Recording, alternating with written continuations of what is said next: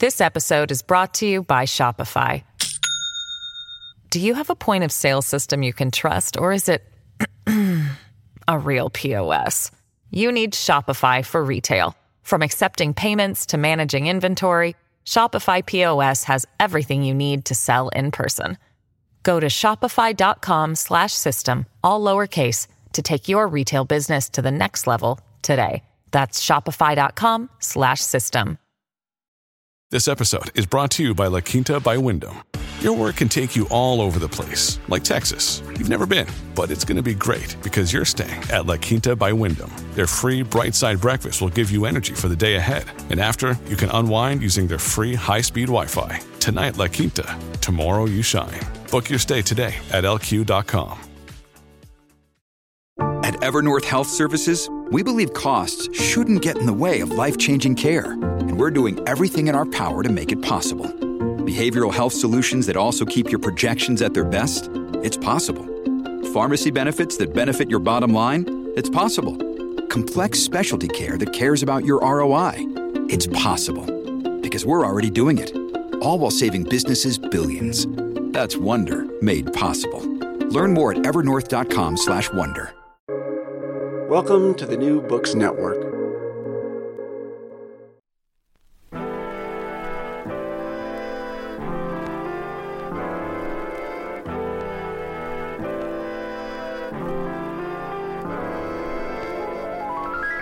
From Cited Media, this is Darts and Letters. I'm Bren Bangert.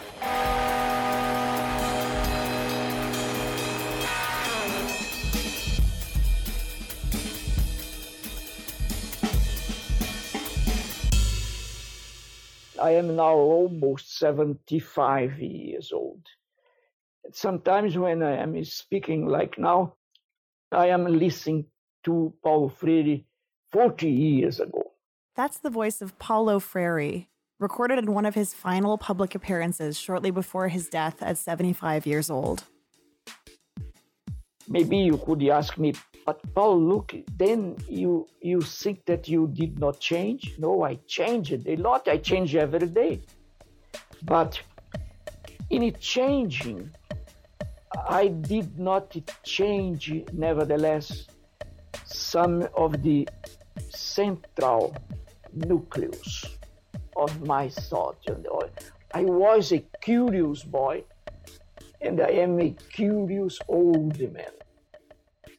That is, my curiosity never stops.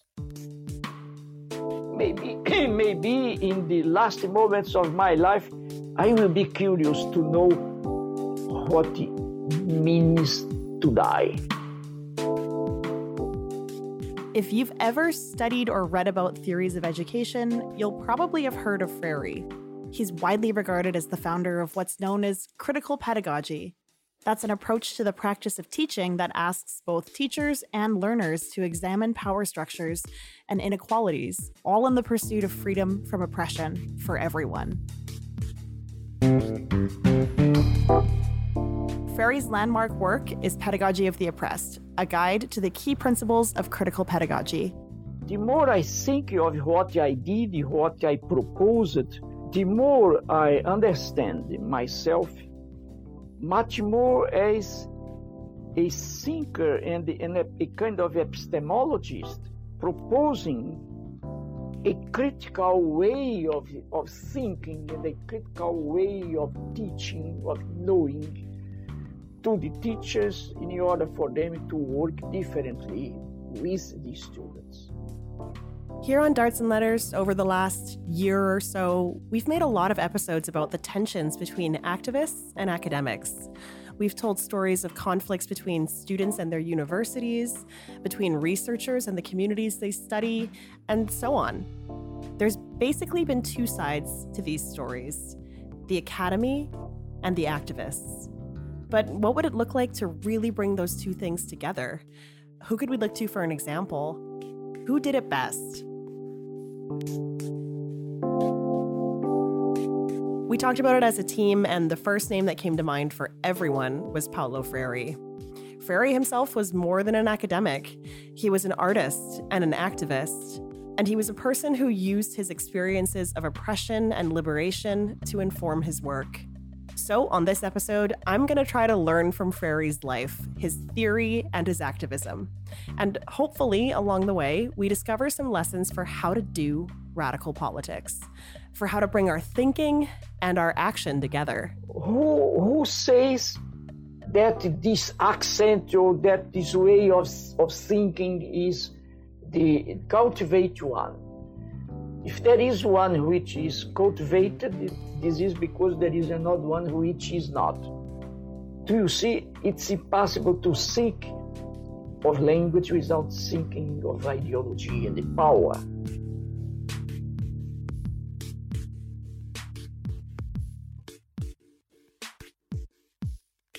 Paulo Freire was born in Brazil.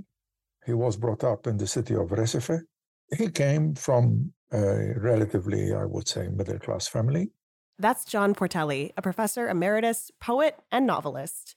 John taught a course on Freire in the Department of Social Justice Education at the Ontario Institute for Studies in Education, also known as OISE. That's out of the University of Toronto. I called him up to ask him for a brief biography of Freire. He was schooled in Brazil and then went to university where he studied philosophy. It's true that Freire came from a middle-class family, but he did experience the loss of that stability early in his life. In the midst of the Great Depression, Freire's family suffered and starved, along with millions of others. This was perhaps the beginning of his deep sense of solidarity with the oppressed. At some point before 1968, he was employed by the government to work on adult literacy. And that experience is what eventually gave rise to his first major work, a seminal work, namely The Pedagogy of the Oppressed, published in the late 1960s in Portuguese, and then eventually translated into English. He developed this adult literacy program, which was different from traditional literacy programs. It was different from traditional literacy programs because it was based primarily on the existential lived experience of the adults themselves. And that was the starting point of most of his work, namely the existential lived human experience. With all of its positive things and all of its negative things of oppression and violence of a variety of kinds. This is what then became known as critical literacy. Freire saw literacy as a key part of liberation. At the same time, he recognized the power structures at play when it comes to teaching literacy. My main preoccupation since I started working 45 years ago had to do with the critical understanding of education. Of course, thinking of education in general, I also had to think about literacy, which is a fundamental chapter of education as a whole. That's where the critical part of critical literacy comes in. Critical, not simply as used in a logical sense, namely the application of logic to what we do and how we think. It has that element, but also critical because it included in it an political dimension. And by political dimension, he does not mean party politics, although he eventually was involved in party politics. But what he means by it is politics in its root etymological meaning. In his experience of developing the adult literacy programs, of course, he worked with regular farmers, and he started developing the programs in relation to the context of the farmers themselves. So the literacy, they were taught to be literate in its fullest sense, not only to read words, namely the technical part of literacy, but also to read the word, W-O-R-L-D. And this is the critical element in his work, how it brought in politics, because, of course, as these farmers and adults reflected on their own experiences, of course, they realized they were living a life of oppression of some kind or another. The government eventually, after the coup d'etat in Brazil, stopped this program. Freire began experimenting with his method in 1962, but the Brazilian government was rapidly destabilizing. Right-wing militants were accusing the government headed by João Goulart of communism. And in 1964, Goulart was overthrown and a military dictatorship took his place. And suddenly, Freire's work was seen as a threat. And he was imprisoned for a while and then eventually exiled. For about 70s and 80s, he was exiled and he worked in a variety of places, including the so-called World Council of Churches, which is a conglomeration of various denominations based in Geneva, Switzerland, but he also worked in West African countries. And then eventually I published The Pedagogy of the Oppressed based on these experiences of developing and teaching adults literacy in a critical sense. Pedagogy of the Oppressed had an almost instant impact on the academic world. It was already being discussed as a classic in the United States by the early 1970s. And, as you can imagine, it was being burned and banned in a number of countries who were under military rule at the time. Let me give you a quick rundown of the book. First off, Freire argues that affirming your identity as a full human being is crucial to being a full human being. When you're being oppressed, whether it's on an individual or systemic level, you are being dehumanized. Freire says that to become fully human again, you need to identify your oppressors and work together to seek liberation. How do we do that? There are many different approaches, but Freire wants us to think about our models of education. He denounces what he calls the banking model, where the teacher deposits information into the minds of the learners, like putting money into a bank. Instead, he wants us to use a problem-posing model, which emphasizes a discussion between teacher and learner that blurs the lines between them.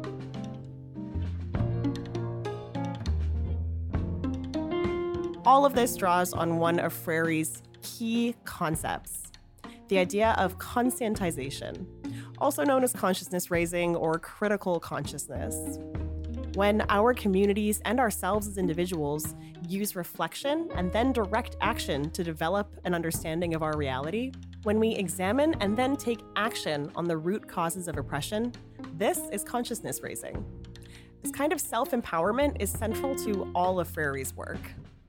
We'll explore these concepts more later in the episode. In the 80s, there was a change of government again, and he was invited to go back. Eventually, he became the equivalent of a permanent secretary for the Ministry of Education, a big role, and he died in 1998, I believe. We'll hear more from John soon.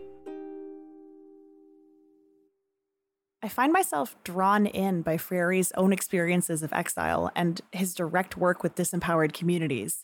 And one of the things that most fascinates me about his impact is how expansive his ideas can be. Freirean principles have been applied and used as scaffolding in so many different fields of study. Academics and activists have been revising, reimagining, and building on Freire's work since its inception. And although Freire himself passed away in the 1990s, that work is still ongoing. As a journalist, I find that Freire's work feels really relevant to me. It asks me some really important questions, like, are we working in a context of liberation? Are we serving our community with the work that we do? How do our lives and experiences affect the way that we tell stories?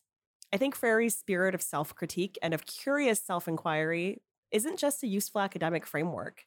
It's a tool that we can apply to our professional and personal lives, too.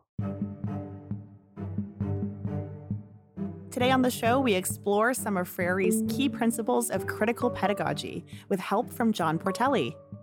A better distinction would not be between oppressor and oppressed, but conditions that are oppressive and conditions that are liberating.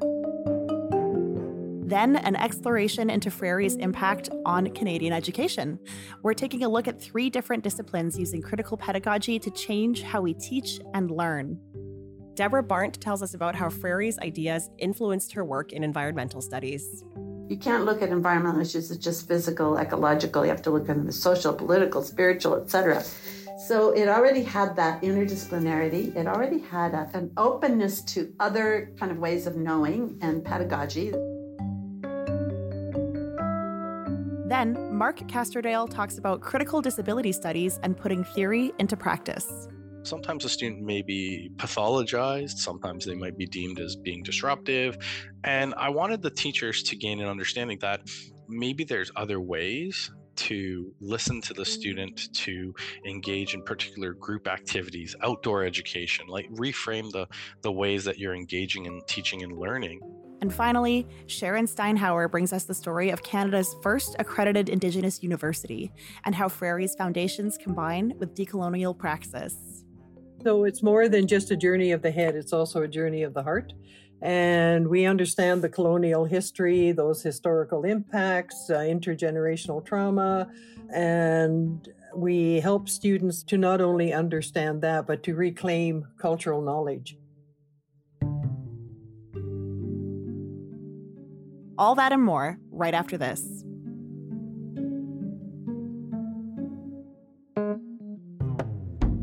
Hello, dear New Books Network listener. As you see, we're syndicated on the network. So if you're finding us for the first time, consider subscribing to our podcast. We cover the politics of academia, science, expertise, and intellectual culture.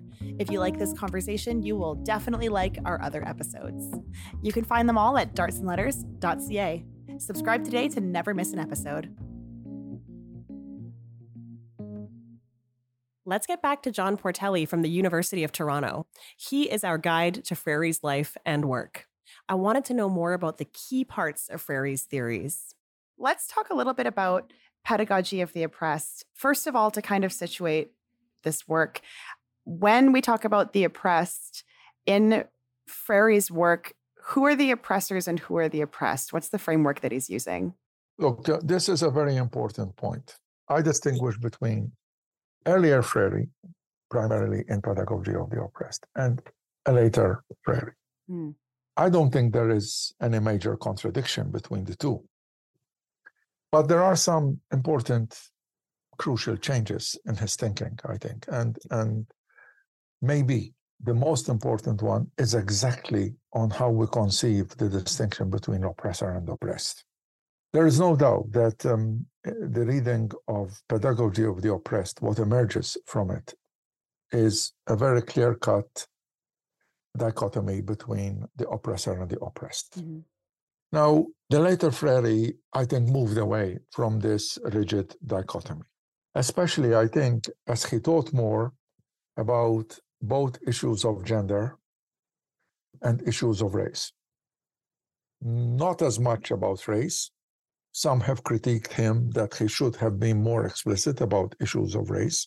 The more he taught, I think, about gender, and the more he taught about the very existential experience of being an oppressor and an oppressed, he realized that what I think, this is my reading of his later thinking, that a better distinction would not be between oppressor and oppressed, but conditions that are oppressive and conditions are liberating. Okay. So now the focus is not essentializing the person of being an oppressor or essentializing the person as being oppressed, and full stop. So now when we focus on the conditions that create oppression and the conditions that do not create oppression, then of course you could have this situation where the same person in different contexts could be both an oppressor and an oppressed. And the classic example could be a working class man who is not treated well by the owners, whether it is working in the favela, the fields. So there are elements of oppression.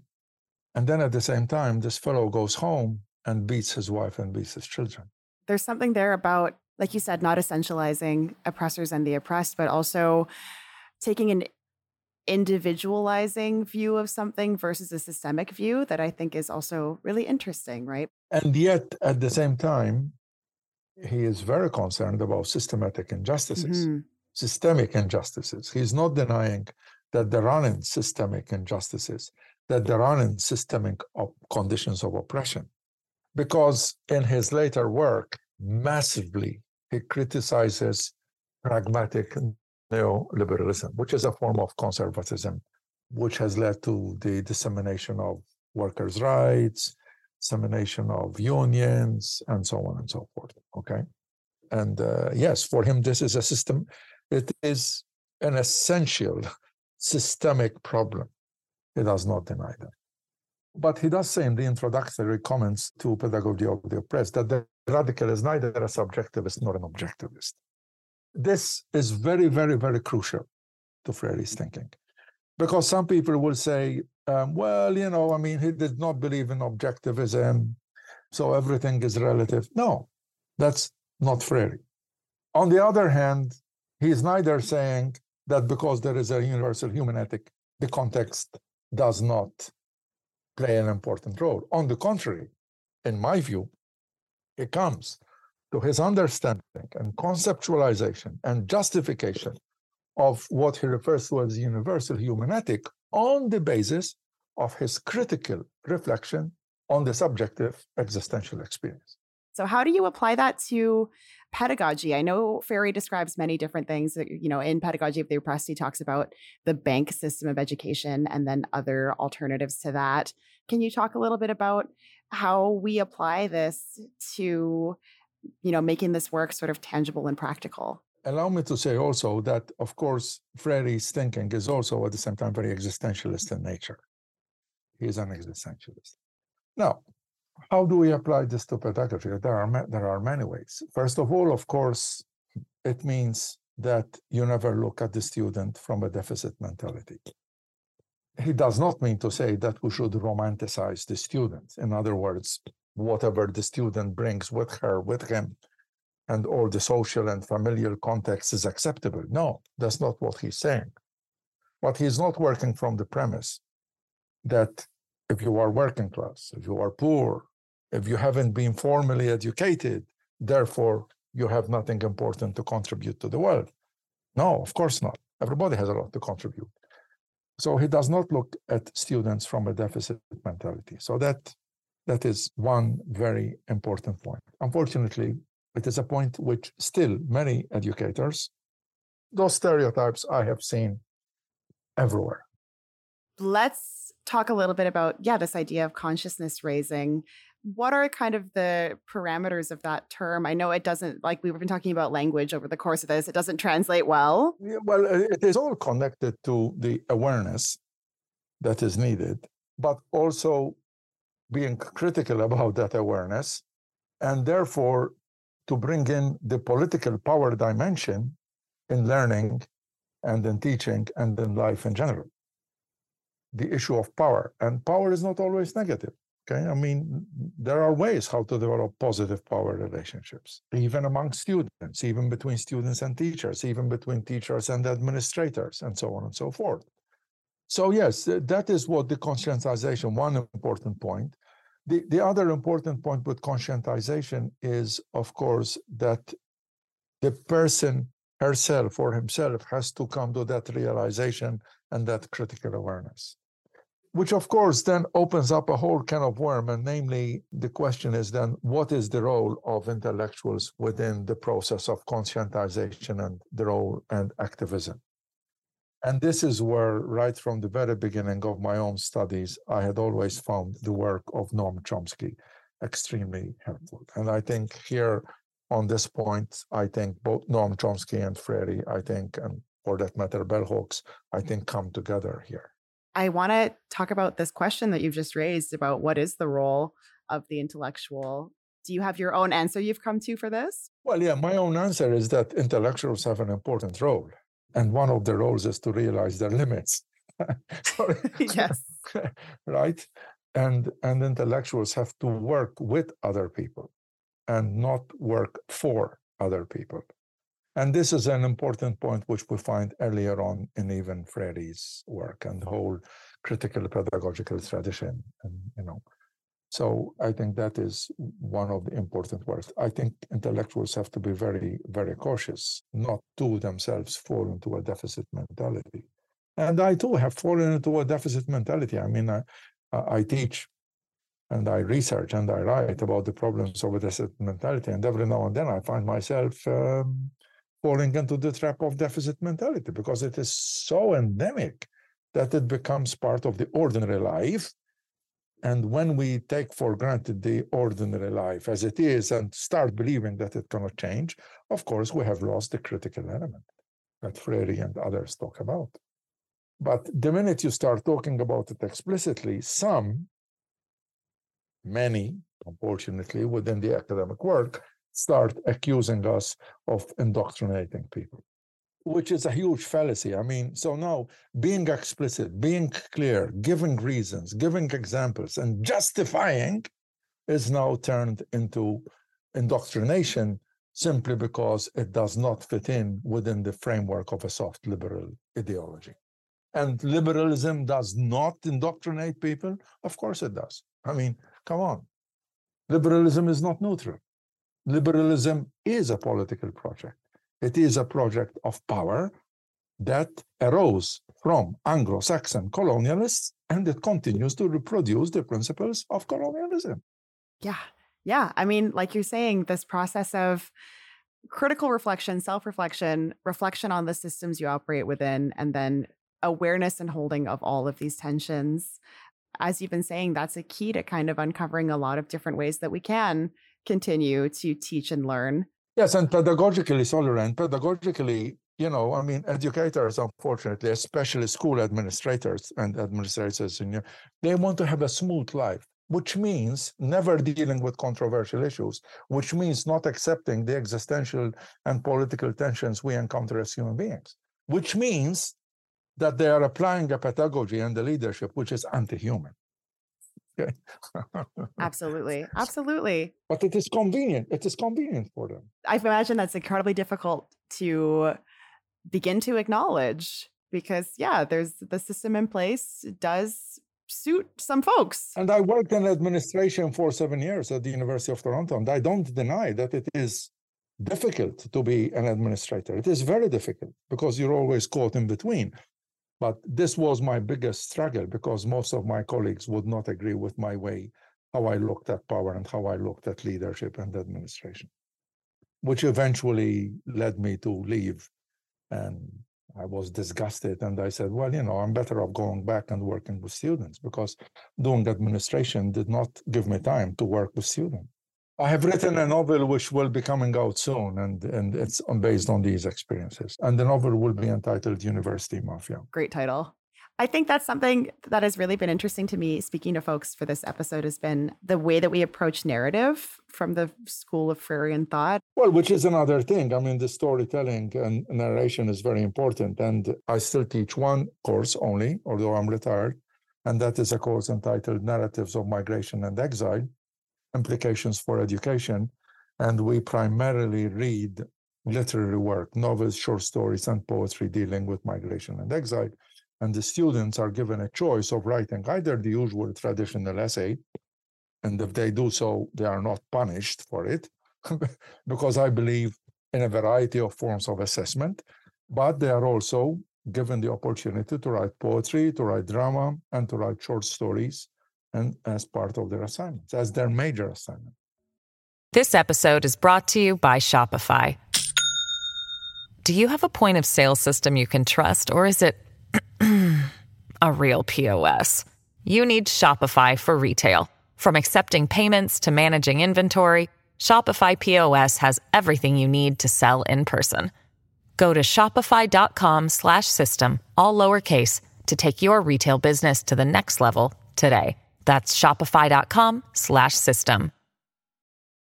Your brain needs support, and new Ollie Brainy Chews are a delightful way to take care of your cognitive health. Made with scientifically backed ingredients like Thai ginger, L-theanine, and caffeine, Brainy Chews support healthy brain function and help you find your focus, stay chill, or get energized. Be kind to your mind and get these nootropic chews at olly.com. That's OLLY.com. These statements have not been evaluated by the Food and Drug Administration. This product is not intended to diagnose, treat, cure, or prevent any disease. And 90% choose the literary mode, and they say it is very liberating. I love that. Yeah, there's room in this framework for forms of knowledge. Yeah, like art, poetry, storytelling, visual art. I think that is something that is, like you said, very liberating. I think good literature in itself is a form of activism.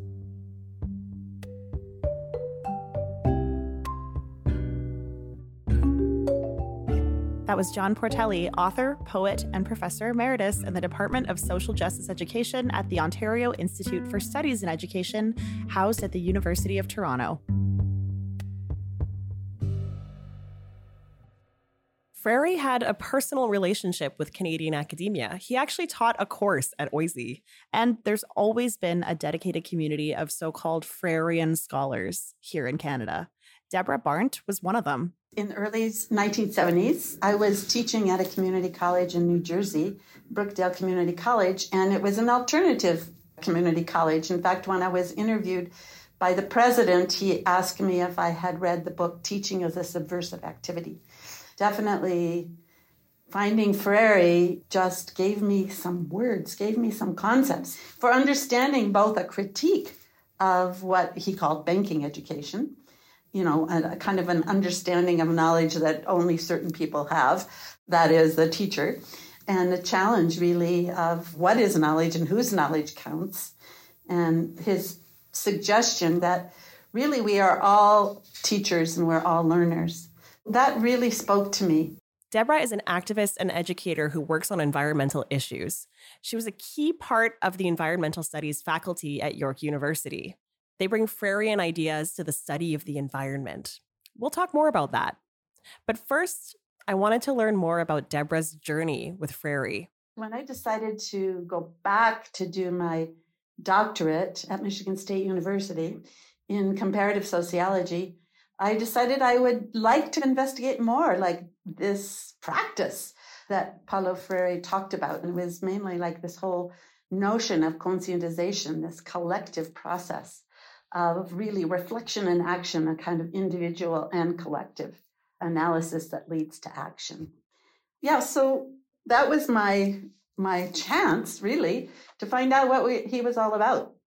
And that took me to Latin America. I settled into Lima, Peru, and spent the year working alongside some of the literacy teachers of the national program of literacy, which ironically was under what they called a military leftist government.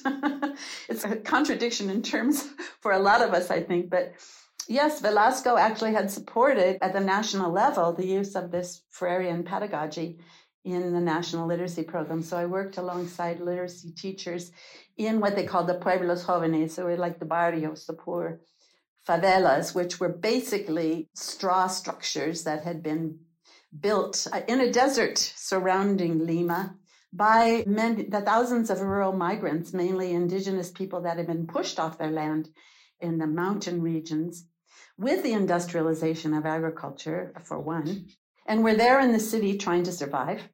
Many of them didn't even speak Spanish, so they were learning to read and write in Spanish. So my experience with working with mainly women in those communities and working with them with photographs, with their stories, really for me was a profound transformative experience.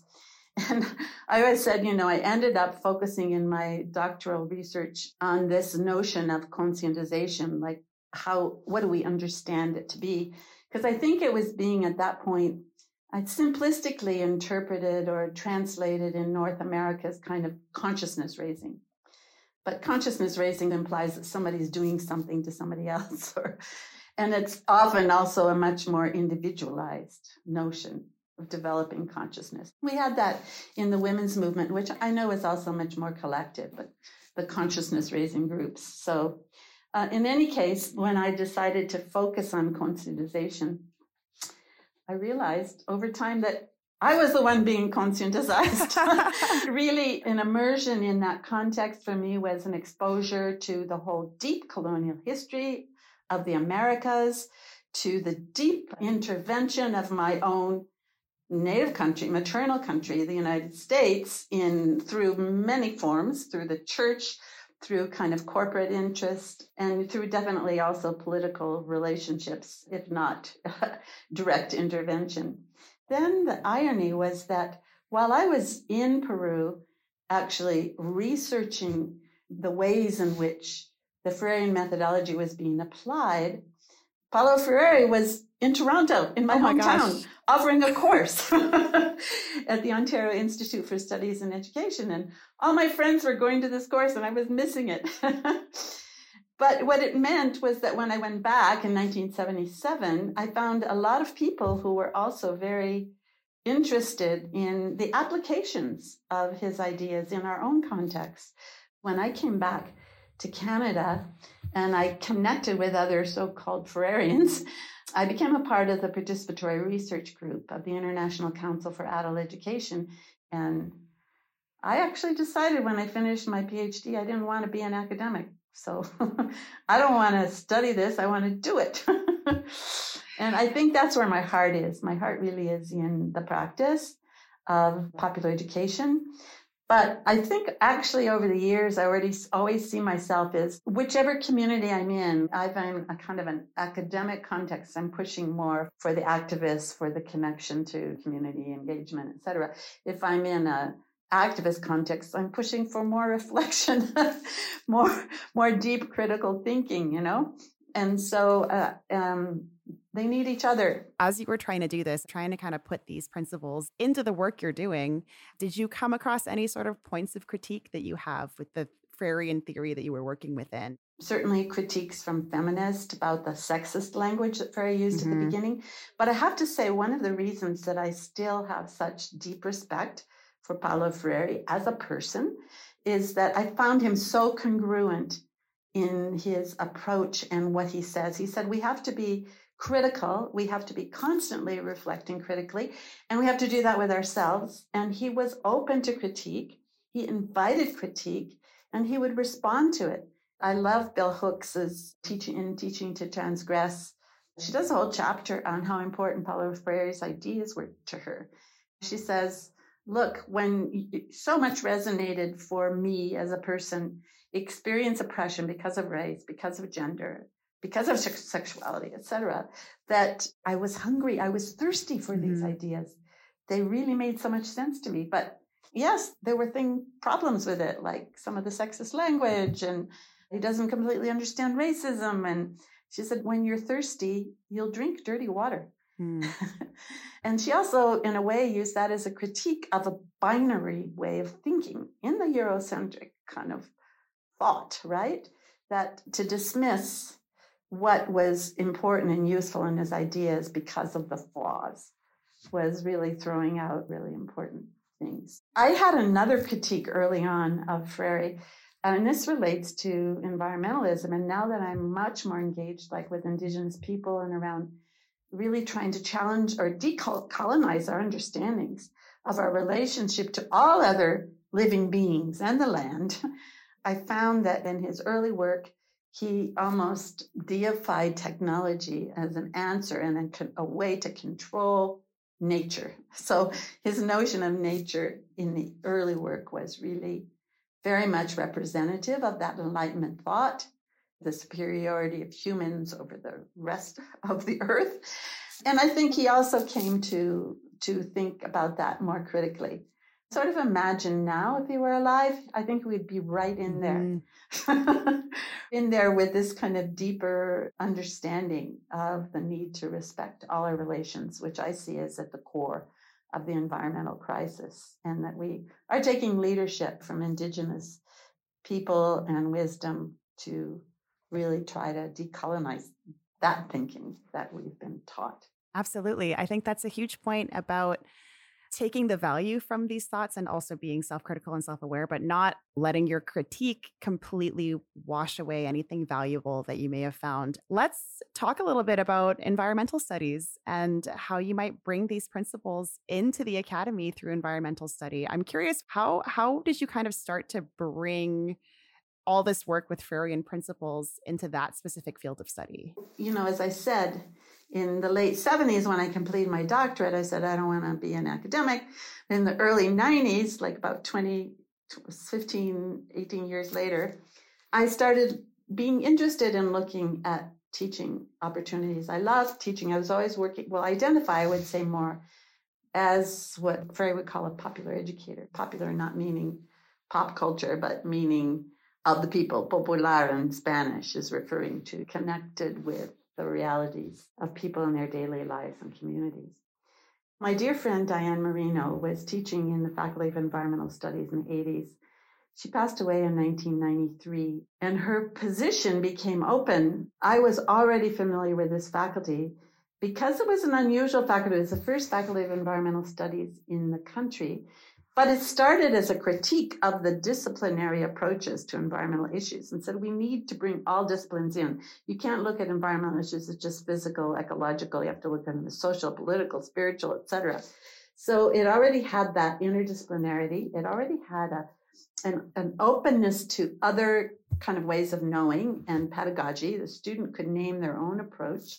It was one of the reasons why I think it drew so early on many Indigenous students who could then really apply their own ways of knowing and practices in their studies. So that I think I was in a very fertile place for applying popular education. Although I remember the first couple of years, I was afraid to even tell anyone what I did in the classroom. It was like a secret. Oh no, really? You're not doing that in the classroom? You know, the hegemonic walls would be speaking. Yeah, especially when you brought other forms like art and bringing the body and the spirit into the classroom. Then I put my energy in the early 2000s into creating actually the first certificate program in Canada in community arts practice. And it was a program that was not only like an undergraduate certificate, but it was also open to community people who could come and take it as a certificate. Popular educators in Latin America have this word in Spanish. It's sente pensando. Sentir is to feel and pensar is to think. Sente pensando is feeling, thinking. So it's also taking some of those binaries, like the dualisms, enlightenment thought, reason and emotion, and thinking and feeling, and reintegrating them. You mentioned that it wasn't entirely easy to put this sort of curricula together. And I'm wondering, what was the pushback that you experienced when you were trying to kind of embody this new way of working within the academy? The pushback within our own faculty, I would say, was mainly from older males, older white males, but with a lot of power, right? Yes. I had one of those senior faculty members write a 16-page memo critiquing me before I got tenure because I was involved in trying to change the hiring policy to include more than just women as a category, and Aboriginal and visible minorities. And yeah, but the other thing about that is that the arts also then bring in the body, and not everybody feels comfortable with that. And we have also, the faculty proclaims to bring both the social sciences, the humanities, and the natural sciences. But there are, in reality, there's tensions between those. And we understand why. So in many ways, they're useful tensions, and I think it's good that they're all in the same place. But, the different methods for natural sciences, right? And for humanities, like now, people can write novels in our faculty of poetry. But, maybe those that are studying water quality don't really understand that.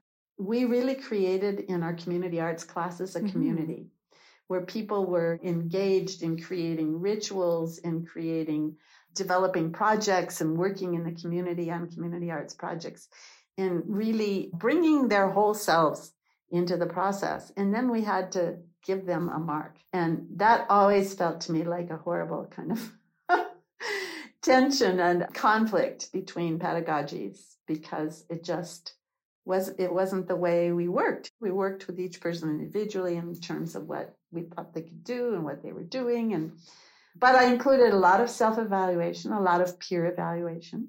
There were ways to break that down a bit, but I found that. And then the other thing, of course, is that academia has such a kind of deep competitive nature.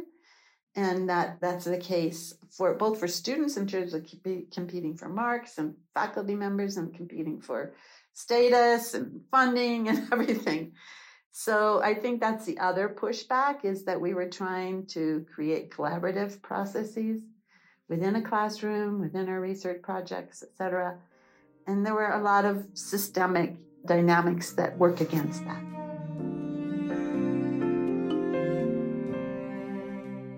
Deborah Barnt is an activist, artist, and academic. She founded the Community Arts Practice Program in the Faculty of Environment and Urban Change at York University.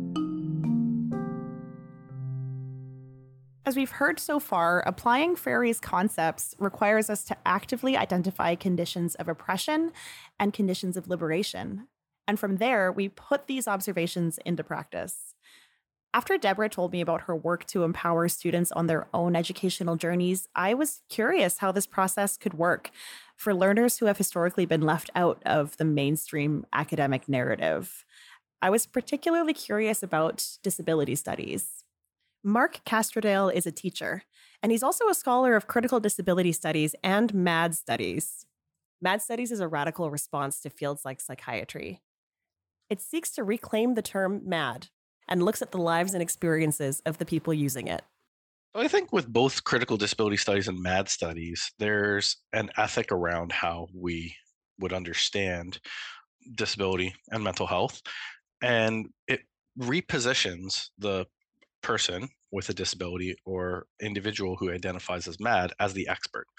They're the individual who possesses the knowledge of their own experience in the world, and they have value. And this counters an approach that would pathologize an individual and see them as deficient or lacking and in need of fixing at the individual level. So sometimes people in critical disability studies, well, in disability broadly speaking, I think one way that people think of it is when disability is thought of around access and mobility, the image of a wheelchair user would come to mind, and to think about the built environment as having steep steps and stairs that exclude, and instead of having that, making interventions like building ramps that kind of allow access for more than just wheelchair users, but people who might have mobility needs, and people who might be using strollers. And it broadens and opens up the world and the environment and makes it accessible for all. And I think we can look at ableism and saneism in ways that look more at a societal view of how to counter ableist and sanist oppression versus fixing the individual. And so MAD Studies does that as well. And it also refutes some of the knowledges and expert knowledges that are diagnosing, pathologizing, and categorizing individuals based on behaviors and diagnostic criteria with the DSM. What does that look like in terms of curriculum or a syllabus? Like, what would be sort of a differentiating factor in a classroom? I know we kind of, unfortunately, when we're doing radical pedagogy, still have to work within an institutional framework to some extent. So how do we reconcile that as learners or as teachers, either perspective that you've had? I think there's a lot that can be done in terms of repositioning the knowledge of students in the classroom. And so you can draw on the students themselves and narratives of persons within classrooms. So if you understand maybe a history of the ways madness was treated, you could look at things like hysteria, where women were diagnosed with hysteria, pathologized, and subjected to violence under this notion that it was curative, right, to give women cold baths or things of that nature.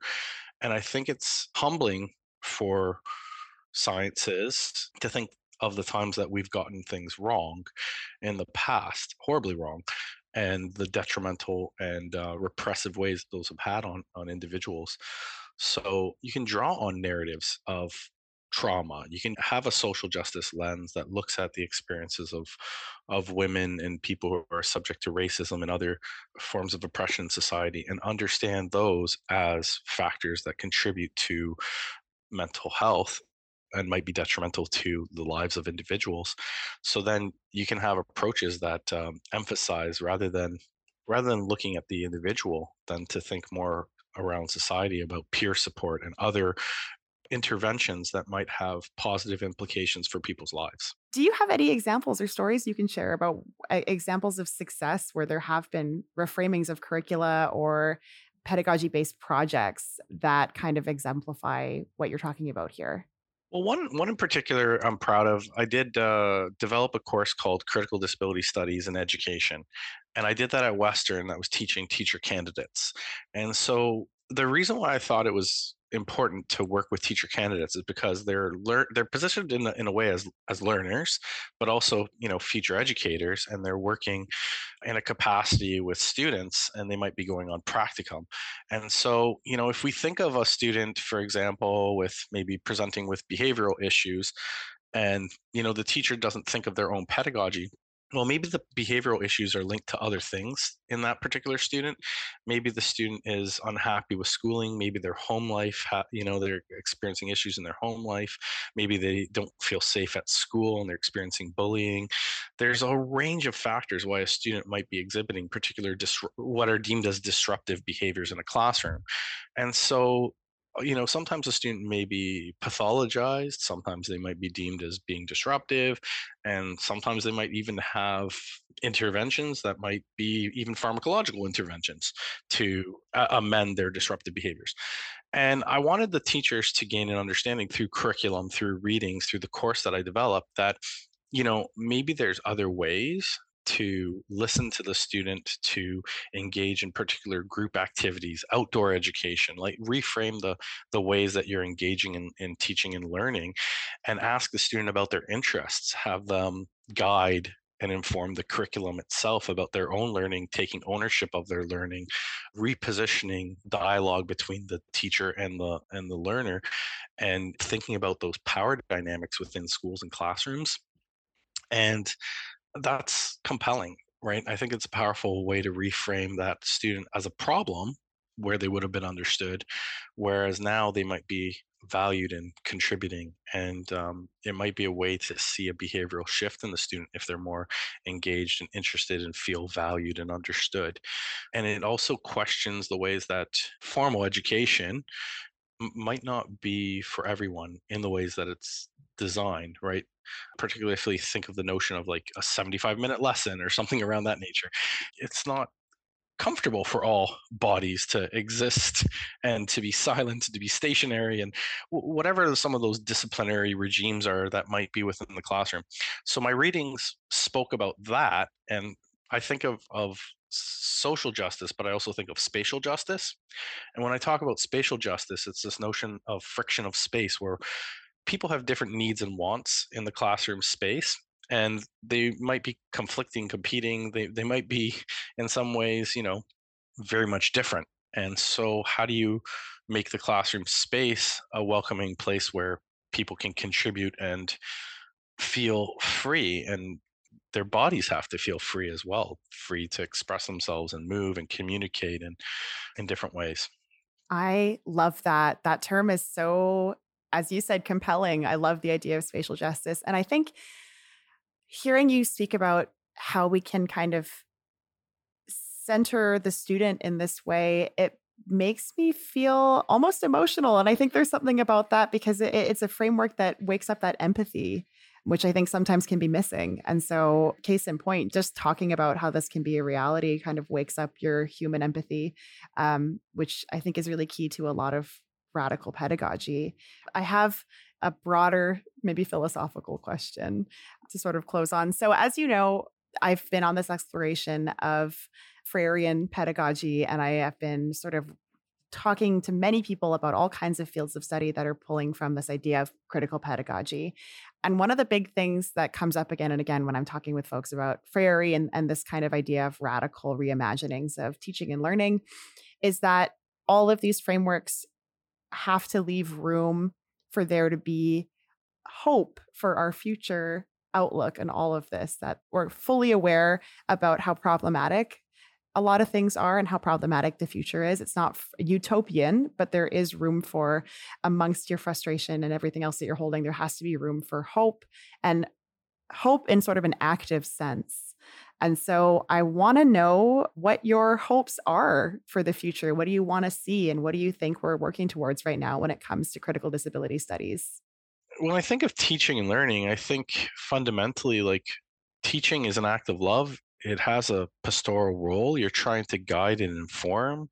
You're trying to be transformative around the ways that people act and engage in society. You're trying to shape the future through teaching. And that's one way that critical pedagogy is very much rooted in that notion of hope and aspirational and transformation. So it's not just about, dismantling oppressive systems. It's about engaging in care and empathy and love, and trying to be compassionate and think of other people's perspectives and grow as individuals and communities. And it's a way to reject the notion that disability is inherently bad. There's a community around disability, and it's a vibrant community, and it's an accepting community, and it's a community that can care for one another and support one another. I think researchers need to develop methods that are reciprocal. I think teachers need to develop pedagogies that can listen to their students and incorporate a range of knowledges within the classroom. And so those are the ways that I see critical disability studies transforming. That was Mark Castrodale. He's a critical disability studies and MAD studies scholar who currently works in disability services at Brock University. More than 50 years ago, something precedent-setting happened within the Blue Quills First Nation in Alberta. It all started with the building that formerly housed the Blue Quills Residential School. Well, it came to be in 1970 when the federal government was going to shut down Blue Quills because it's a former Indian residential school, and so they were going to turn it over to the county. That is Sharon Steinhauer. She's a social worker and was the social work program lead at the university at Blue Quills up until 2019. Indigenous people in this area had a sit-in, friendly sit-in, and asked for the school to be turned over to them. That's in the history books. If you look up Indian control of Indian education, Blue Quills emerges as the first locally controlled, Indigenous owned and operated institute in Canada. Wow, that's amazing. So they're trailblazers. Absolutely, absolutely. And so when the school came to be, when the university came to be, what kind of have been the core principles that played into the creation of the university? You said it's on a decolonizing journey. What does that look like? So when they first took over, it was an elementary school, and they added a high school, and then in 75 started developing or offering post-secondary programs. So the pillars or the cornerstones, the foundations are around teachings around land, language, relationships, and ceremonies. And my work there began in 1999 to establish a social work program founded in Indigenous knowledge. How does that differ from what you would say was a sort of like the previous standard of social work education? Okay, so it's more than just a journey of the head. It's also a journey of the heart.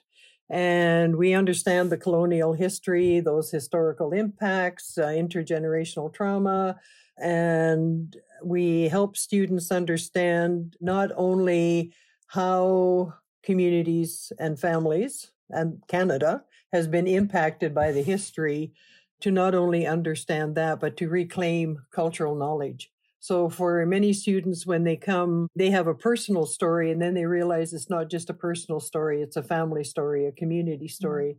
And they start to find common ground. Sometimes it's their first introduction to cultural knowledge, because in many of our families or communities, we no longer have teachers, or we have teachers, but they're not accessible to us. So And there's protocol around all of that. So a family, you may know of an elder or a ceremony, but if you're not connected, you may never have attended. So that's what we do, is reintroduce, or I wouldn't say reintroduce, but help people reclaim their knowledge, right? Their knowledge base. So it's been an amazing journey. It's been beautiful. That is beautiful. And it sounds like there's that space there for the students to kind of also be educators and be empowered in their education, right? Which I think is really important. Yes. We want them all to be activists. That's beautiful. I think that's so important. And I mean, the path that I found you upon was, I was doing some research into Yellowhead Tribal College. And then on that path, was told, well, you need to take it all the way back and learn about the university at Blue Quills. And so it's kind of, like you said, it's been a trailblazer. It's inspired other programs. Is that right? Yes. So what's even more amazing, though, particularly around the social work journey, is there's 5 First Nations institutes, colleges in Alberta. And so the 5 of us and elders from each institution were charged with developing the social work education founded in Indigenous knowledge. And so the elders said to us, you need to decolonize your minds. You need to think about what would social work look like, feel like, be like if we weren't all trained in Western methods. So I think I was the only non-Indigenous person in the group, so maybe I had the furthest to go. I want to know, if you're comfortable, I want to hear a little bit about what that decolonization process was like for you, because I imagine there's a lot of education, there's a lot of kind of balancing of your previous education and also ideas of privilege and power relationships. So how did that process feel for you? Well, I think I want to say that I took my degree, my undergrad degree was actually one of the brokered programs that Blue Quills negotiated with the University of Calgary. I did that program, but I didn't know until later that we also did extra courses in community development and in macroeconomics. We did a Marxist analysis of Canadian history, and I did not have the experience to compare that to mainstream education, right? I thought I was actually surprised that more people didn't know about colonization when it was all part of what I learned by being in that brokered program at Blue Quills, which had the enhanced courses, so that as a learner group, we would know what the issues are we're dealing with, right? And I thought all social workers in Canada knew the colonial story. That was the most shocking thing, I think, about how much I realized Western education doesn't have that full appreciation for the depth of the colonial impacts and how insidious colonialism is. Right about the time you think you've got it figured out, you realize you're going down another rabbit trail, right? Absolutely. So you kind of have to be constantly reflecting and reevaluating, right? Yep. And of course, part of the Indigenous psychology, the culture it's really collective. And so it's never just about the individual. It's also about that collective journey. We're all in this together. We all work together. We lift each other up. And that is very different for our students to experience. They're used to competitive grades. Grades are important. Well, we think grades are important too, but the whole person is important. So one of the things, when you were asking about Paulo Freire. Yes. Freire suggests that our vocation in life, right, and purpose in life is to become fully human, a process he called humanization. So that's regaining the freedom, justice, and liberty that's been denied to people through the dehumanizing process of oppression.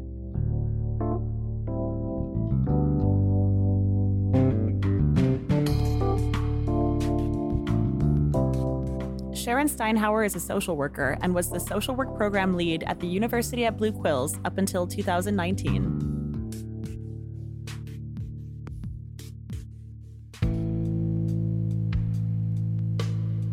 And that's it for this week's episode of Darts and Letters. We are a production of Cited Media, and we're produced by Gordon Caddick, Jay Coburn, Mark Apollonio, and Ren Bangert. That's me. As always, our theme song and outro is composed by Mike Barber. Graphic design by Dakota Coop. Our usual host and editor is Gordon Caddick, and I am Ren Bangert, your guest host for today. This episode received support from the Social Sciences and Humanities Research Council of Canada. It's part of a series of episodes on the relationship between activism and academia. Our scholarly advisors on this series are Professors Leslie Wood at York University, Sigrid Schmaltzer at the University of Massachusetts Amherst, as well as Charmaine Khan, Sammy McBriar, and Susanna Mulvale. We're also backed by our generous patrons. Join us, join them. Go to patreon.com/dartsandletters. Thanks for listening. Check back in 2 weeks.